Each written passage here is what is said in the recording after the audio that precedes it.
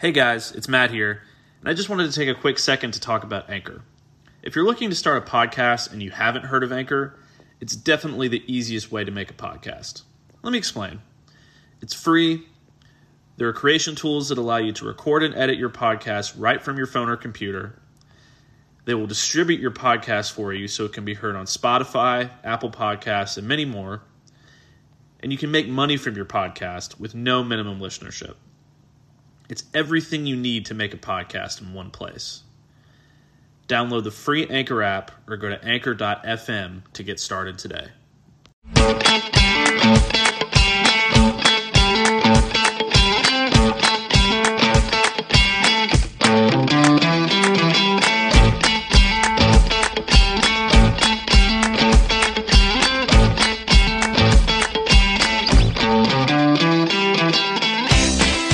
Welcome into another edition of the Longhorns Country Podcast. I'm your host, Matt Galatzin, and I am once again joined today by my good friend, John Garcia. He is the head of recruiting, more or less, over at Sports Illustrated, and he's the publisher of SI All-American. John, how you doing? I'm doing well, Matt. Not as good as the teams you cover. My goodness, it's been a busy couple of days. Yeah, I mean, it's really been a busy couple of weeks. You know, we had the whole Texas and Oklahoma to the SEC thing, and now we're having a bunch of recruiting stuff going on, pool parties at both schools. So it's been wild. And you've been pretty busy yourself. You know, you've been releasing your positional players to watch and your rankings, your team rankings, and all that stuff. And just recently, you released your SI 99 rankings. So why don't you tell our listeners a little bit about that, and we'll jump right into that. Yeah, Matt, you know, when we took on this project to build the SI All-American brand, it was really about using the Sports Illustrated name to focus on the very best. And I think the essence of that mission is the SI 99 rankings for football and for basketball. So we did the preseason release on Wednesday, and it is what it sounds like. It's the top 99 college football prospects in the country as determined by our staff at SI and SI All-American. We do things a little bit differently, I think, than some of the traditional recruiting outlets. We really value the floor. We really value position projection. We don't list athletes. We list what we think they're actually going to play at the next level. So we list slot receivers, nickel defensive backs, edge rushers. We do things, you know, kind of on our own tune. And we put a lot of work and effort into identifying the 99 best in the country based on the floor, but sometimes you can't ignore that strong ceiling either. So I think we have a nice combination of each represented in the 99. Texas is well represented. 15 Lone Star State prospects made the cut, tied for Florida with most in the country, to the surprise of probably no one. And obviously UT and A&M will be battling for a lot of these guys. So one just came off the board. I'm sure we'll talk about that, but we feel really good about that 99. A lot of variety in there, a lot of prospects who have yet to make decisions. So there's still a lot to be said with that list. And of course, there's a group that's right on the cusp that we're watching very closely as these senior seasons ramp up here this fall. So really excited to get that list out, but we're immediately sort of beginning the tweak as soon as these games begin. Yeah, and, you know, Texas had, I believe, two guys, Texas Longhorns have two guys that came in your SI 99 rankings. Just give us a little overview of those two guys. I know Malik Murphy is one of them.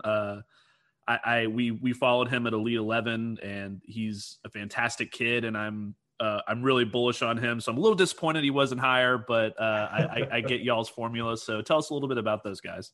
Well, yeah, I mean, I think Malik Murphy and Mr. Blue, the running back, are really polar opposites as to why they're in the 99. Blue, as polished a running back as we've evaluated in this cycle, top 5 running back for us at SI All-American, so advanced and polished with a high floor to the point that he's shutting it down. He's done with his high school career. He's seen as much as he needs to see, and apparently so have we, you know, to place him in this 99 because we won't see him again until he suits up for the burnt orange. And then Malik Murphy, totally the opposite, right? His spring season in California was his first time as the guy, as the starting quarterback for Sarah High School out in the Los Angeles area. All the tools you want, 6'5", 230 pounds, huge arm, a great decision maker, a quick decision maker, just lacking that experience. He sat behind a Division I quarterback for the last couple of years, and this spring in the condensed COVID season was really all we got in terms of him being the full-time starter. And there were some ups and downs. There's been some growing pains with Malik Murphy. So you talk about evaluating the floor without forgetting the ceiling. That represents those two Longhorn commitments to the T, because we need to see a lot more from Malik Murphy to hold off the rest of these quarterbacks that have 2, 3, even 4 years experience compared to his real half a year experience. So if there's a prospect in there that is representative of us, unwilling to ignore a strong athletic ceiling, it's Malik Murphy. And obviously we've got to see him a little bit more at the regional events, at the national events. He absolutely shined at the Elite 11. So there's a lot of promise there. We just need to see it translate more on Friday nights, which is still the most important part of all of our evaluations. Right. And, he obviously with Quinn Ewers skipping his senior season at Southlake and going right to Ohio State, that changes your rankings a little bit. I believe he had come in at number 2 on your rankings behind Cade Klubnik from Austin. So that pushes Murphy, I believe, up to number 6. Is that correct? Or number 7? Right. Yeah, I think he was 8. So he bumps up because of the Ewers decision. But Murphy would have been in the 99 regardless, top 10 quarterback regardless. We can't ignore all those physical tools. Same thing can be said for Quinn Ewers. He was a guy that was the number 2 quarterback for us in the rankings. He was a clear, contender for the Elite 11 pretty much the entire way through. But doesn't push Murphy very much up the list. Number 54 in the country right now, number 2 among Texas commitments to the aforementioned Jaden Blue, who sits at 42 on the preseason list. Now, kind of a spoiler here for Longhorn fans. Tough to see him move up, right? I mean, how could you have the imagination to see this kid move up if, he's not going to play this fall? So it would really have to be a casualty of other prospects moving down. But I think Blue is a top 50 player, sort of regardless. He's almost unofficially locked in to that position unless we learn more information about the kid, because everything is still certainly a data point. Right. And, another SI 99 kid that we should probably start to talk about here now is Bryce Anderson. He announced his decision today. He spurned Texas to go with Texas A&M. Now, that doesn't mean the recruiting is necessarily over. These things can change all the time. He still has an official visit coming to Texas, but as of right now, he is an Aggie. Talk a little bit about Anderson and, what Texas is missing out on. This is another one in the Malik Murphy camp in terms of the evaluation. It's all about the upside and the athletic traits. Big kid, 6'2", 6'3", 180 pounds or so, but just an absolute blazer. I mean, he's sub 10.5 in the 100-meter dash at that size, and you really see it on tape, despite him playing quarterback, which makes position projections very fun. He's a big run-first quarterback who really gaps a lot of prospects in the state of Texas when he takes off with the football. Not easy to do coming out of Westbrook High School there in Beaumont, which is a pretty talented area in the state of Texas. But Bryce can really pick him up and put him down. He's got the frame and ball skills that makes you think he can translate to the safety position. But just like we talked about with Murphy, not a whole lot of varsity experience playing the position he's going to play at the next level. So I think wide receiver still certainly in the conversation, but I think with the IQ that quarterback comes with, the speed, the physical traits, intellectually thrown on top of that, safety just makes a lot more sense. But we haven't seen it in a strong varsity capacity, and I don't think we will the rest of this year. But there's no denying the athletic traits Anderson brings to the table, plays good competition, and a lot of those instincts that make him a great high school quarterback could make him a great college safety. That's a transition we've seen quite a bit in the college and really the NFL game as well. Just like a basketball player who plays power forward kind of moves over to tight end sort of seamlessly, we've seen a lot of similar progressions from quarterback to safety and quarterback to wide receiver. So I think those two avenues are still on the table for Anderson, but I think safety is his best bet, and he's absolutely one of the best in the country. I think he was our number 6 safety in the rankings, and he's the only one of those 6 who we don't see playing safety on an everyday basis. Jacoby Matthews is also a quarterback. He was ranked 1 spot higher, but we have seen a little bit of safety work in the offseason with Matthews. We really haven't seen it with Anderson. So you talk about betting on the athleticism. He's one of the better examples in the 99 of how we are still somewhat modernized in our evaluation, although we still revert to the floor and Friday nights more times than not. Right. And, obviously this commitment is more than just about Texas missing on a kid and A&M getting a talented kid and the athleticism and all that stuff. It's also about, there's more of a macro conversation to this commitment because, this is Texas and Texas A&M going head to head for a recruit and Texas A&M winning once again. A&M has, for the most part, kind of kicked Texas's butt along the recruiting trail for the last, decade or so since their move to the SEC.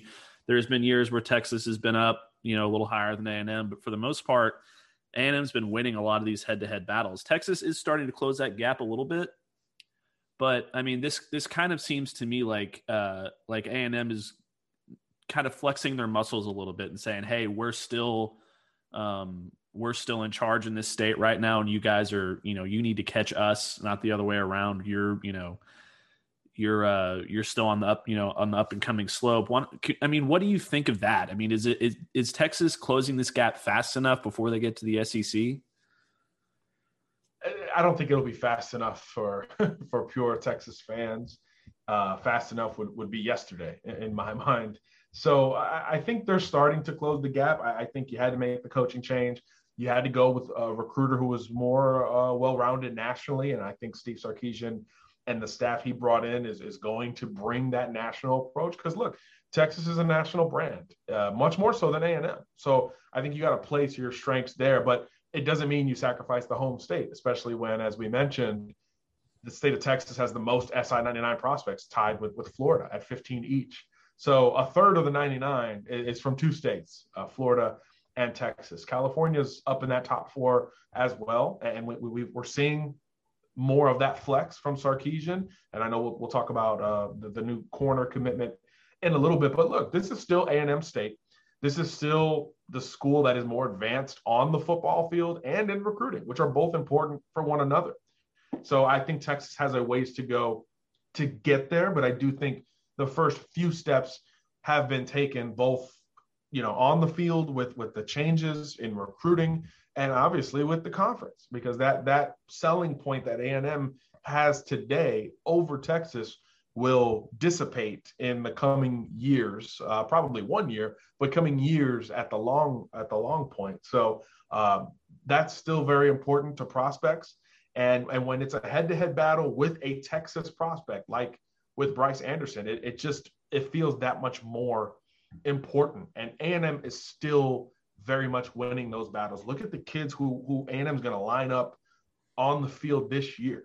If Haynes King wins the quarterback job, that entire defensive line, my goodness, you're not only beating Texas for all of those kids, you're beating Alabama and LSU for a lot of those guys with DeMarvin Leal, Bobby Brown, a bunch of them. So I think all of that is still very much relevant and it's still tangible and in your face today. And Texas has a lot of work to do to close that gap. But I do think the first step and a half has been taken over the last 6 to 8 months.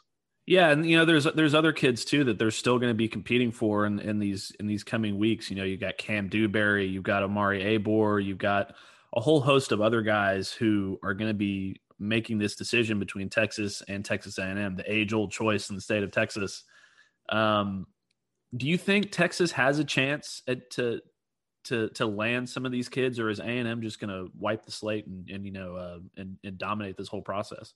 It won't be that simple, mainly because it's the state of Texas and a lot of programs are trying to get in on some of these guys. Anderson was one of the few that it was kind of isolated to 1 versus 1, A&M versus UT or vice versa. But a lot of them, Abor in particular, a guy like Denver Harris. I mean, this is a national type of recruiting situation that's developing with a lot of these guys, even with Cam Dewberry. So I think you have to win the state, but you've got to watch out for the Ohio States, the Clemsons, the Bamas, the USCs, the Oklahomas who who have historically picked and prodded throughout the state. I mean, we all know Alabama signed 7 Texans last year, so they're not exactly going to ignore the state with the Longhorns and the Sooners jumping in to the SEC. If anything, it's a reason to double down in the state of Texas. But we do think that Texas is going to be in the ball game a lot more with these prospects. You can kind of see the vision with a lot of them. Even Evan Stewart, who was a decommitment for Texas and a guy that everyone wants. Florida's got some buzz, but Alabama's in there, LSU's in there. The number 2 slot receiver in the country and the most explosive receiver in the country, not named Travis Hunter, to me. That gives you some credibility to be in the ball game after losing a commitment like that. And I think that's another mark of the vision that Sark and crew are selling. Kids can see it, and naturally, given his offensive background, the offensive recruits are going to see it a little bit sooner, which is kind of a built-in excuse for losing out on a Bryce Anderson or a Denver Harris, which it looks like Texas is going to be on the outside looking in for. But offensively, you want to be right there, and you may even be even with A&M for certain offensive recruits, which is about as good a situation as you could ask for if you're a Texas fan. Yeah, and Texas, just because they lost Bryce Anderson doesn't mean they've been hurting on the recruiting trail necessarily. They've had a very successful few months since Sark took over. They lost Jalen Gilbo, who decommitted in July. He may still look at Texas. I think the odds are on TCU at the moment, but obviously that could change. There's still a lot to go on there. But Texas did get a commitment from a New Orleans prospect named Ronald Lewis, aka Champ. You had a chance to go down to New Orleans and for a camp, and you got to see him there, and you talked to him. Tell us a little bit about Ronald Lewis and what Texas fans can expect from him. Very interesting addition to the commitment group. When I was there a couple weeks back, he was a Colorado commitment. He was sort of fresh off of that commitment. But even then, he was talking about his visit to Texas. He was talking about getting on the 40 acres. And you kind of got the sense, if UT pulls the trigger with this scholarship offer, this kid might flip. I think my last question of the interview was, should Colorado fans be worried? And at first he was like, no, but then he kind of talked himself out of it. He was like, well, we'll see what happens. But right now I feel pretty good about the Buffs. I just committed, blase. Well, that offer came and 24 hours went by before he made that verbal commitment. And he publicly decommitted from the Buffs right before that point. So you get the impression that Texas still has that allure. And this isn't a kid from the Midwest or kind of a podunk town or an unpopulated town. This is a New Orleans kid who's been to LSU a bunch, who's been in the SEC a bunch, who took some big visits when the June window opened. He was at TCU. He was at a bunch of places. But that Texas trip clearly stood out to him. So I think that still says a lot about, again, the national allure of Texas, the draw that program still has, despite the coaching transition, despite the losses, despite the lack of NFL production, despite the submission to Oklahoma in the Big 12. Texas still does something to prospects in state and out. So I think that's a really important factor in selling the program and looking how the program could potentially compete in the SEC, how it could compete with A&M and other schools like that. And then on the field, watching Champ at work, pretty impressive. He's a long kid, about 5'11", 6 foot, good straight line speed, but it's the length that really stands out. Very confident in his game, and he wants to challenge you at the line of scrimmage, and he could do so with that length. But what I like about it secondarily is even when he was out of position, the effort was really strong, and the desire to get to the catch point was still strong, and that enabled him to make plays on the football even when he was kind of beat. Of course, you don't want to see that, and you want kids to be able to just take care of it on the front end of the route. But you can't coach that effort and desire and physicality at the end of a rep, and that enabled him to grab a couple of interceptions and get his hands and break up a few passes against some pretty talented wide receivers down in the New Orleans area, which is kind of always the case. So a kid who's known and come up in that environment, I think is a really positive thing for your competitiveness. It's good for your secondary room. There's a reason that the state of Louisiana is, I believe, still number one in NFL talent production per capita in the United States. It's that Mobile to New Orleans corridor that produces the most NFL talent per capita. I'm not saying that Champ is a Sunday guy yet, but you see why it's just such a fertile recruiting area. And those are the types of outlets you want to reach to if you're Texas when you do go outside of the state. You want to go to New Orleans, you want to go to LA, you want to go to Atlanta, Miami, the DMV, the contention points that have a lot of recruits and a lot of battleground recruits to go in and win those. So I think this was big for UT on multiple fronts. And at a minimum, you're pulling a prospect away from one school a day after he decommitted, and you get him on your commitment list at a priority position like corner. All those things are important, much more so than a ranking, much more so than just the aspect of winning a simple recruitment. This is much more beyond that. Yeah, and he wasn't the only Longhorn commit that we got this week either. They've actually had a pretty active week. Steve Sarkisian shockingly went into California and landed another really impressive athlete. He'll have to forgive me if I mispronounce his name here, but I'm not exactly sure how to pronounce it. I think it's Owen Carey, but it's spelled EOGHA, and I think it's Owen. It might be something else, but hey, we're trying over here.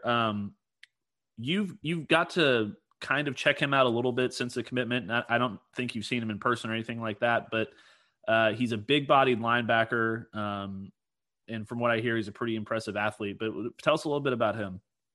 Yeah, Kelly is very interesting. That modern day program is, my goodness, outside of IMG Academy and maybe St. Thomas Aquinas, but maybe not. Modern day is the school you want to try to develop something within. And Steve Sarkisian has a connection there, right? He's obviously got a lot of LA in his upbringing, both as a player and as a coach, certainly. And his kids are still playing ball out there, as far as I know. So I know that was a big deal when Bryce Young committed to Alabama out of modern day. That was something that resonated with the Young family, is that they knew the Sarkisians for several years. So it doesn't hurt in that program to have a positive perception from your legendary coach to a big-time college head coach. So I think that was important in this recruitment. But as a player, Kelly is really interesting, because that modern day program you're very well coached, and they ask their linebackers to do a lot. There's a reason why we talked about a lot of SI 99 prospects coming out of that linebacker core, from Race John Davis last year to David Bailey this year, who was an SI 99 guy. Kelly was the third linebacker when modern day suited up this spring. And just like the other two, they ask him to come off the edge a lot. And when you do so at 6'3", 225, you put a lot of pressure on a high school offensive tackle. When you couple that with 4.6 type speed and a good first step, now all of a sudden you're bringing something different to the table. So he's listed as a linebacker, but has a lot more edge experience than the naked eye would realize. And that speed really translates to power. So it makes him a strong finisher. It makes him harder to block because he can deliver the blow even against a bigger prospect like an offensive tackle. So I think the linebacker skills are TBD in terms of the classic ones, coming downhill, filling the hole, redirecting, playing laterally, playing the underneath passing zones. But when you talk about rushing the passer, coming downhill, or going on a straight line, A to B, there's a lot to like with Kelly. And again, he's coached up, his body is mature and physically developed. So at a minimum, you're getting a situational pass rusher who can play all your special teams and see the field physically as a freshman in your conference, which I think is an overlooked aspect of recruiting evaluations, because we always talk about the ceiling, right? We talked about it with Malik Murphy. We talked about it with Bryce Anderson. We talk about the ceiling. We're saying those guys need time to get there. I think with Kelly, he's much closer to his ceiling, which makes his his floor very strong. And at a minimum, you're getting a contributor who has a talent that is very valuable in terms of rushing the passer. When you look at linebackers, I always ask, okay, on third down, what are you doing? It's one of three things. You're covering, you're rushing the passer, or your butt's coming off the field for a DB. And I think Kelly's the type of kid that could stay on the field and rush the passer, and that's a huge plus. Yeah, and he's Texas's. He was Texas's 16th commitment. Lewis was a 17th commitment. So they're having a good few months. They've gotten a lot of impressive prospects. We already talked about Murphy. We already talked about Blue. We're talking about Lewis. We're talking about Carey. We're talking about all these guys. But there's still plenty on the board for them to go after. Denver Harris is still in contention. Amari Abor, Devin Campbell. We mentioned Cam Dewberry as well. There's a few others. What is next for Texas on the recruiting trail? Who do you think is the guy or a couple of guys that could be the next domino to fall, or just the guys that they could be targeting a little bit more than others to try and make sure that they lock down to kind of continue this momentum that they've built? Well, you mentioned a lot of great prospects there. A lot of guys highly rated in the 99, highly rated at their positions, right? Devin Campbell was our number one interior offensive lineman. Evan Stewart, number 2 wide receiver, slot receiver, I should say. Denver Harris, number 1 corner. And they're all Texans. And I think that's where you got to hit. You got to keep recruiting the state, and you need that perceptional victory. I think now that you've got Malik Murphy on board, and you're doing well to supplement him, Jaden Blue seems very solid with his commitment to the point that he's not playing this fall. And he's like, yeah, next time you'll see me, I'll be in Austin, which is great for UT fans, but still interesting for us to evaluate. I think you need that big perceptional victory. So to me, that's Evan Stewart. That's the guy that when you brought in Steve Sarkisian, you thought perceptionally, okay, Texas's quarterback recruiting is about to get better, which was a big need, right? That was a big must-have. And then the secondary question, or secondary perceptional assumption, I should say, was, okay, we're going to get faster on the outside. We're going to get more polished on the outside. And when you talk about polish and speed, that conversation really begins with Evan Stewart in this class of 2022. He was committed. He's extremely familiar. He was back on campus, I believe, for the non-football, quote unquote, recruiting event this past weekend. He's been to Austin, I believe, twice now since decommitting, at least twice. And it looks like his recruitment's going to last a little bit longer than maybe we expected. We thought he could maybe shut it down this summer. He was taking a bunch of visits.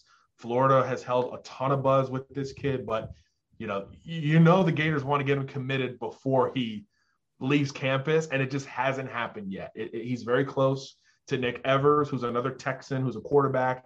Their family spent this whole weekend together 2 weekends ago, and it was just like, if the Gators are going to get this kid, it's going to be before he leaves campus. Well, he left campus uncommitted, and I think that was huge news for Texas, Alabama, LSU, everyone else in the Evan Stewart sweepstakes, but mainly Texas. To me, you want this kid to wait it out. The longer, the better, because you want that on-field product to start to develop if you're Texas. You want them to showcase the wide receiver position if you're Texas, and you want him to take in some of those games live. It's been a couple years since any recruit's been able to do that on a traditional basis.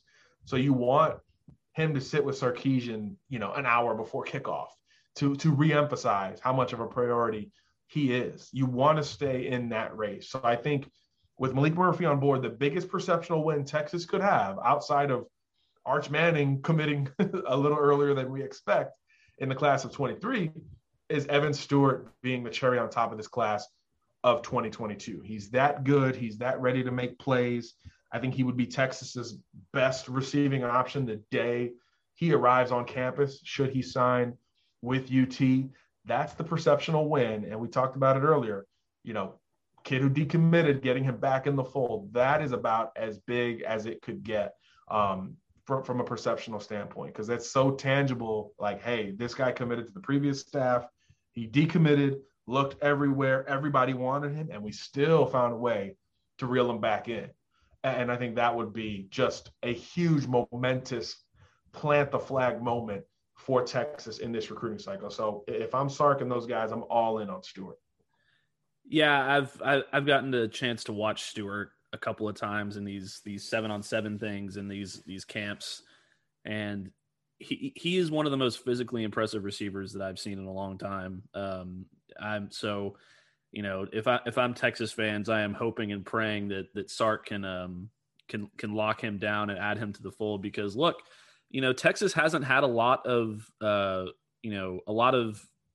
great receivers in the last, since really since what was his name? And now I'm forgetting. Talking about the Shipley brothers. Well, there's the Shipley Limas brothers, but Sweet. he plays for Jacksonville now. His name literally just slipped my mind. Colin Johnson. Colin Johnson is the last really dominant receiver that they've had, and they're hoping that Troy O'Meary turns into something like that. But there's no one really on campus that really strikes the fear into people at the receiving position, and there hasn't been in quite a while. I think probably Devin Duvernay was the last one, but he was more of a quick slot guy, just a reliable pass catcher. He wasn't the explosive kind of a gadget guy, like Marquise Goodwin too. Right. And, maybe Xavier Worthy will be that. He's a guy that's coming in Texas that people are really excited about. He's gotten Deshaun Jackson comparisons from a few different people, but that's conjecture. We know what we're getting with Evan Stewart a little bit more, I think, just because of what we've seen of him on the field already. But speaking of, we're going to kind of switch gears here, but speaking of those receivers and what Texas has on the field, what are some things that you're looking for Texas to take care of during fall camp? What are your concerns with the program going into Steve Sarkisian's first year in terms of on the field stuff? Well, you got to find your quarterback, right? I mean, I think that's the obvious plan and the obvious need. I think those guys bring something different to the table. Card versus Casey Thompson. I'm curious to see when he plans to name that guy, because remember, Sark is coming up under the Saban tree, at least recently, right? And we've seen Saban kind of do the opposite. The casual thinking is name your starter pretty early in camp so guys can kind of rally around him, and you kind of establish your culture through that guy, right? He is your physical manifestation of change, right? Ellinger's gone after 27 years as the quarterback. So how do you move forward? And this first big decision is a really important one for everything. It's the table setter, the appetizer for all of the Texas buffet the rest of the way. But what Saban has done a few times is take that thing well into September. You go back to Jalen Hurts' freshman year, and they have, I think Blake Barnett took the first snaps of the season. Jalen Hurts got in that USC game, and mind you, Bama's killing USC in this game, and they're still kind of rotating quarterbacks in. Cooper Bateman, I think, was in that race to try to figure out who the guy was. And of course, it ended up being Jalen Hurts, and everyone else transferred, and they got Tua. And the same thing happened the following year, because Tua's freshman year, he wins the Natty on the walk-off touchdown, and the next year it's like, well, is it Tua or Jalen? And everyone's kind of going back and forth, and it's Tua. But Saban never comes out and says it before that season. So I'm curious if Sark goes with the Saban route and lets everyone kind of digest on this thing into September, or you go conventional and you say, hey, look, we need to name this kid in the next week to 2 weeks so that everyone can rally around him. The reporters can relax, and everybody knows, hey, Hudson Card or Casey Thompson or someone else maybe, You are the guy. This is your team. Let's ride. All gas, no brakes. Hook up all the catchphrases and hashtags you want to use. Find your guy. When you name that guy, though, is so interesting to me, because there's really pros and cons to both of those methods. Pro for naming the guy early. Everyone rallies around. There's no drama. You have a plan. You go with it, good, bad, or indifferent. You don't name the guy, and you talk about maybe split locker rooms, a lot more drama around it, but you have more time to make that very, very, very, very critical decision, including maybe taking it into the season itself. So to me, everything starts and almost ends with with that quarterback decision. It will signal what you want your culture to be and what the beginning of your pursuit of that culture actually is. So to me, that's really the entire storyline going into camp and probably through camp is how Sark handles it. Not even necessarily picking the guy, how he handles and when that becomes public information, I think is going to be just as fascinating. Yeah, and then Sark obviously went to the Nick Saban school for doing things for a couple of years, or for a little bit to get his career back, to this point to where he is the CEO of a new program. So you have to think that he's going to take a Saban-like approach to these kind of things going forward.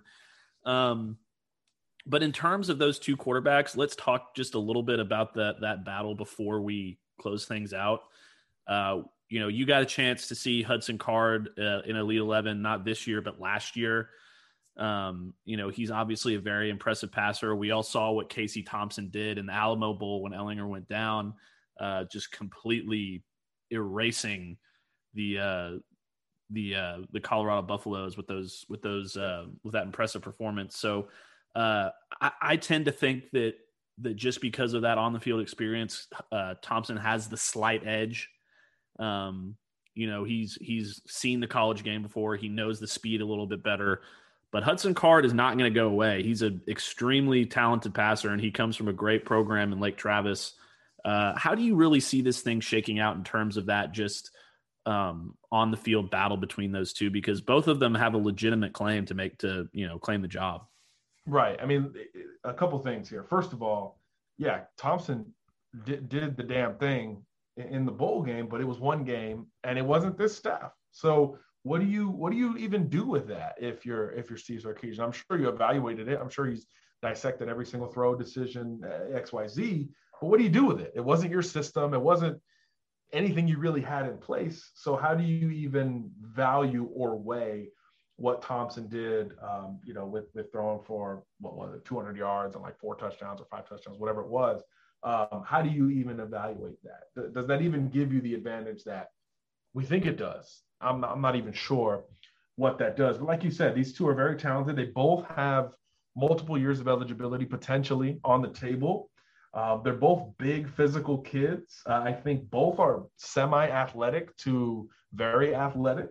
So there's some similarities in these two guys' games that probably make this thing a little bit harder. This isn't picking Jalen Hurts or Tua Tagovailoa, where the skill set is pretty much the opposite, right? Hurts, big, tough, balanced cat who could throw the ball, make good decisions, really protect the football as a passer and as a runner, versus Tua, who's a gunslinger, let it rip, sit in the pocket with a little bit of athleticism if you need him to, but you don't really want him to kind of guy.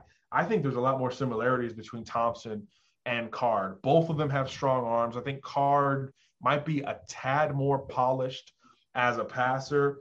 Thompson's a good athlete too, so is Card. I just think there's a lot more similarities that make this thing a little bit harder.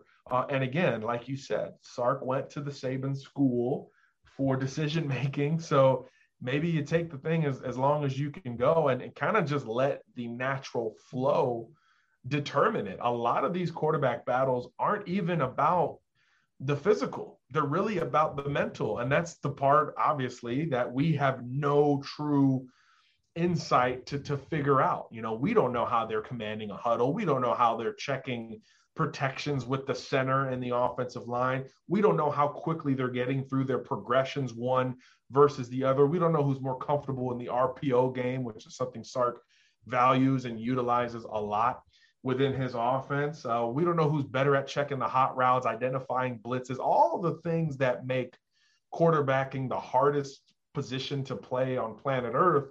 We have no insight on. So it almost erases the physical to a large degree, which again, going back to Bama, that's what made it so hard, right? Because Jalen Hurts was such a safe, classic Nick Saban quarterback, right? He's going to do his job. It's not flashy, and he's tough, and he's going to protect the football. So many Saban, really like Saban coaching points that he always preaches. But then Tua allows your offense to go to a level that it's never really gone to, in an era where you have to score more than you've ever had to score. So obviously that outweighed the safe with Jalen Hurts. But with these guys, it's not such a stark difference. So I think it makes it that much harder, on top of not really knowing the different intangibles that each guy brings to the table. So you talk about fascinating. This may be the most important and critical quarterback race in the United States of college football. So this is all about making that first big decision and going from there. Because look, the reality is, if you start one of these guys over the other, let's say it's Thompson over Card, and Thompson starts playing well and the season starts drawing in, I mean, what do you think is going to happen? In this day and age, Hudson Card's going to be like, well, I can go play at TCU or SMU or Tulsa or UTSA or wherever it is. And the portal is all of a sudden, always on your mind. You're always kind of looking over your shoulder as a coach, thinking of the portal and roster management. So this decision not only has ramifications for the beginning of the 2021 season, but into the 2021 season and beyond, well beyond, given your quarterback room. So this thing is fascinating on so many levels. Yeah. And, they're going to, assuming that he takes the Nick Saban approach and he kind of takes this thing a little bit into September, it's going to be interesting because they have a pretty tough opponent coming in week one, and it's not going to be a cakewalk for either guy. Louisiana is, they're a dark horse for the college football playoff. That one of those top group of 5 schools that is really going to make things tough on Steve Sarkisian for his first game. So that'll be interesting to watch. But, John, it's always great to have you on. We're going to make this a regular thing. I think you're going to be very prevalent on the Longhorns Country podcast, but we really appreciate you coming on and, tell everybody where they can find you. Yeah, always a pleasure, my friend. Yeah, we're up at siallamerican.com, at siallamerican through all social media, all free information in college football and basketball recruiting, pretty transparent evaluations. We cover the big commitments, and we just released some new team rankings. So excited to dip back into that, because if July was any indication, kids are still going to be making big decisions throughout August. So we'll have a big ranking update at the beginning of September, right before the season kicks off. So a lot going on at siallamerican.com, and we hope you could check us out. All right. And, that's going to do it for us today. We might be back again this weekend. It might be early next week, but we will be coming to you weekly. So keep an eye out, like, rate, and subscribe on all of your favorite platforms. And we actually have a pretty big announcement here too. We just signed a contract to join Blue Wire Podcasts and join that network. I'm pretty excited about that one. I've been working with them for our Dallas Mavericks podcast as well, and it's a great company, and they're really going to try and help us take this thing to the next level. So anyway, yeah, just like, rate, and subscribe, and we'll see you again soon. Thanks.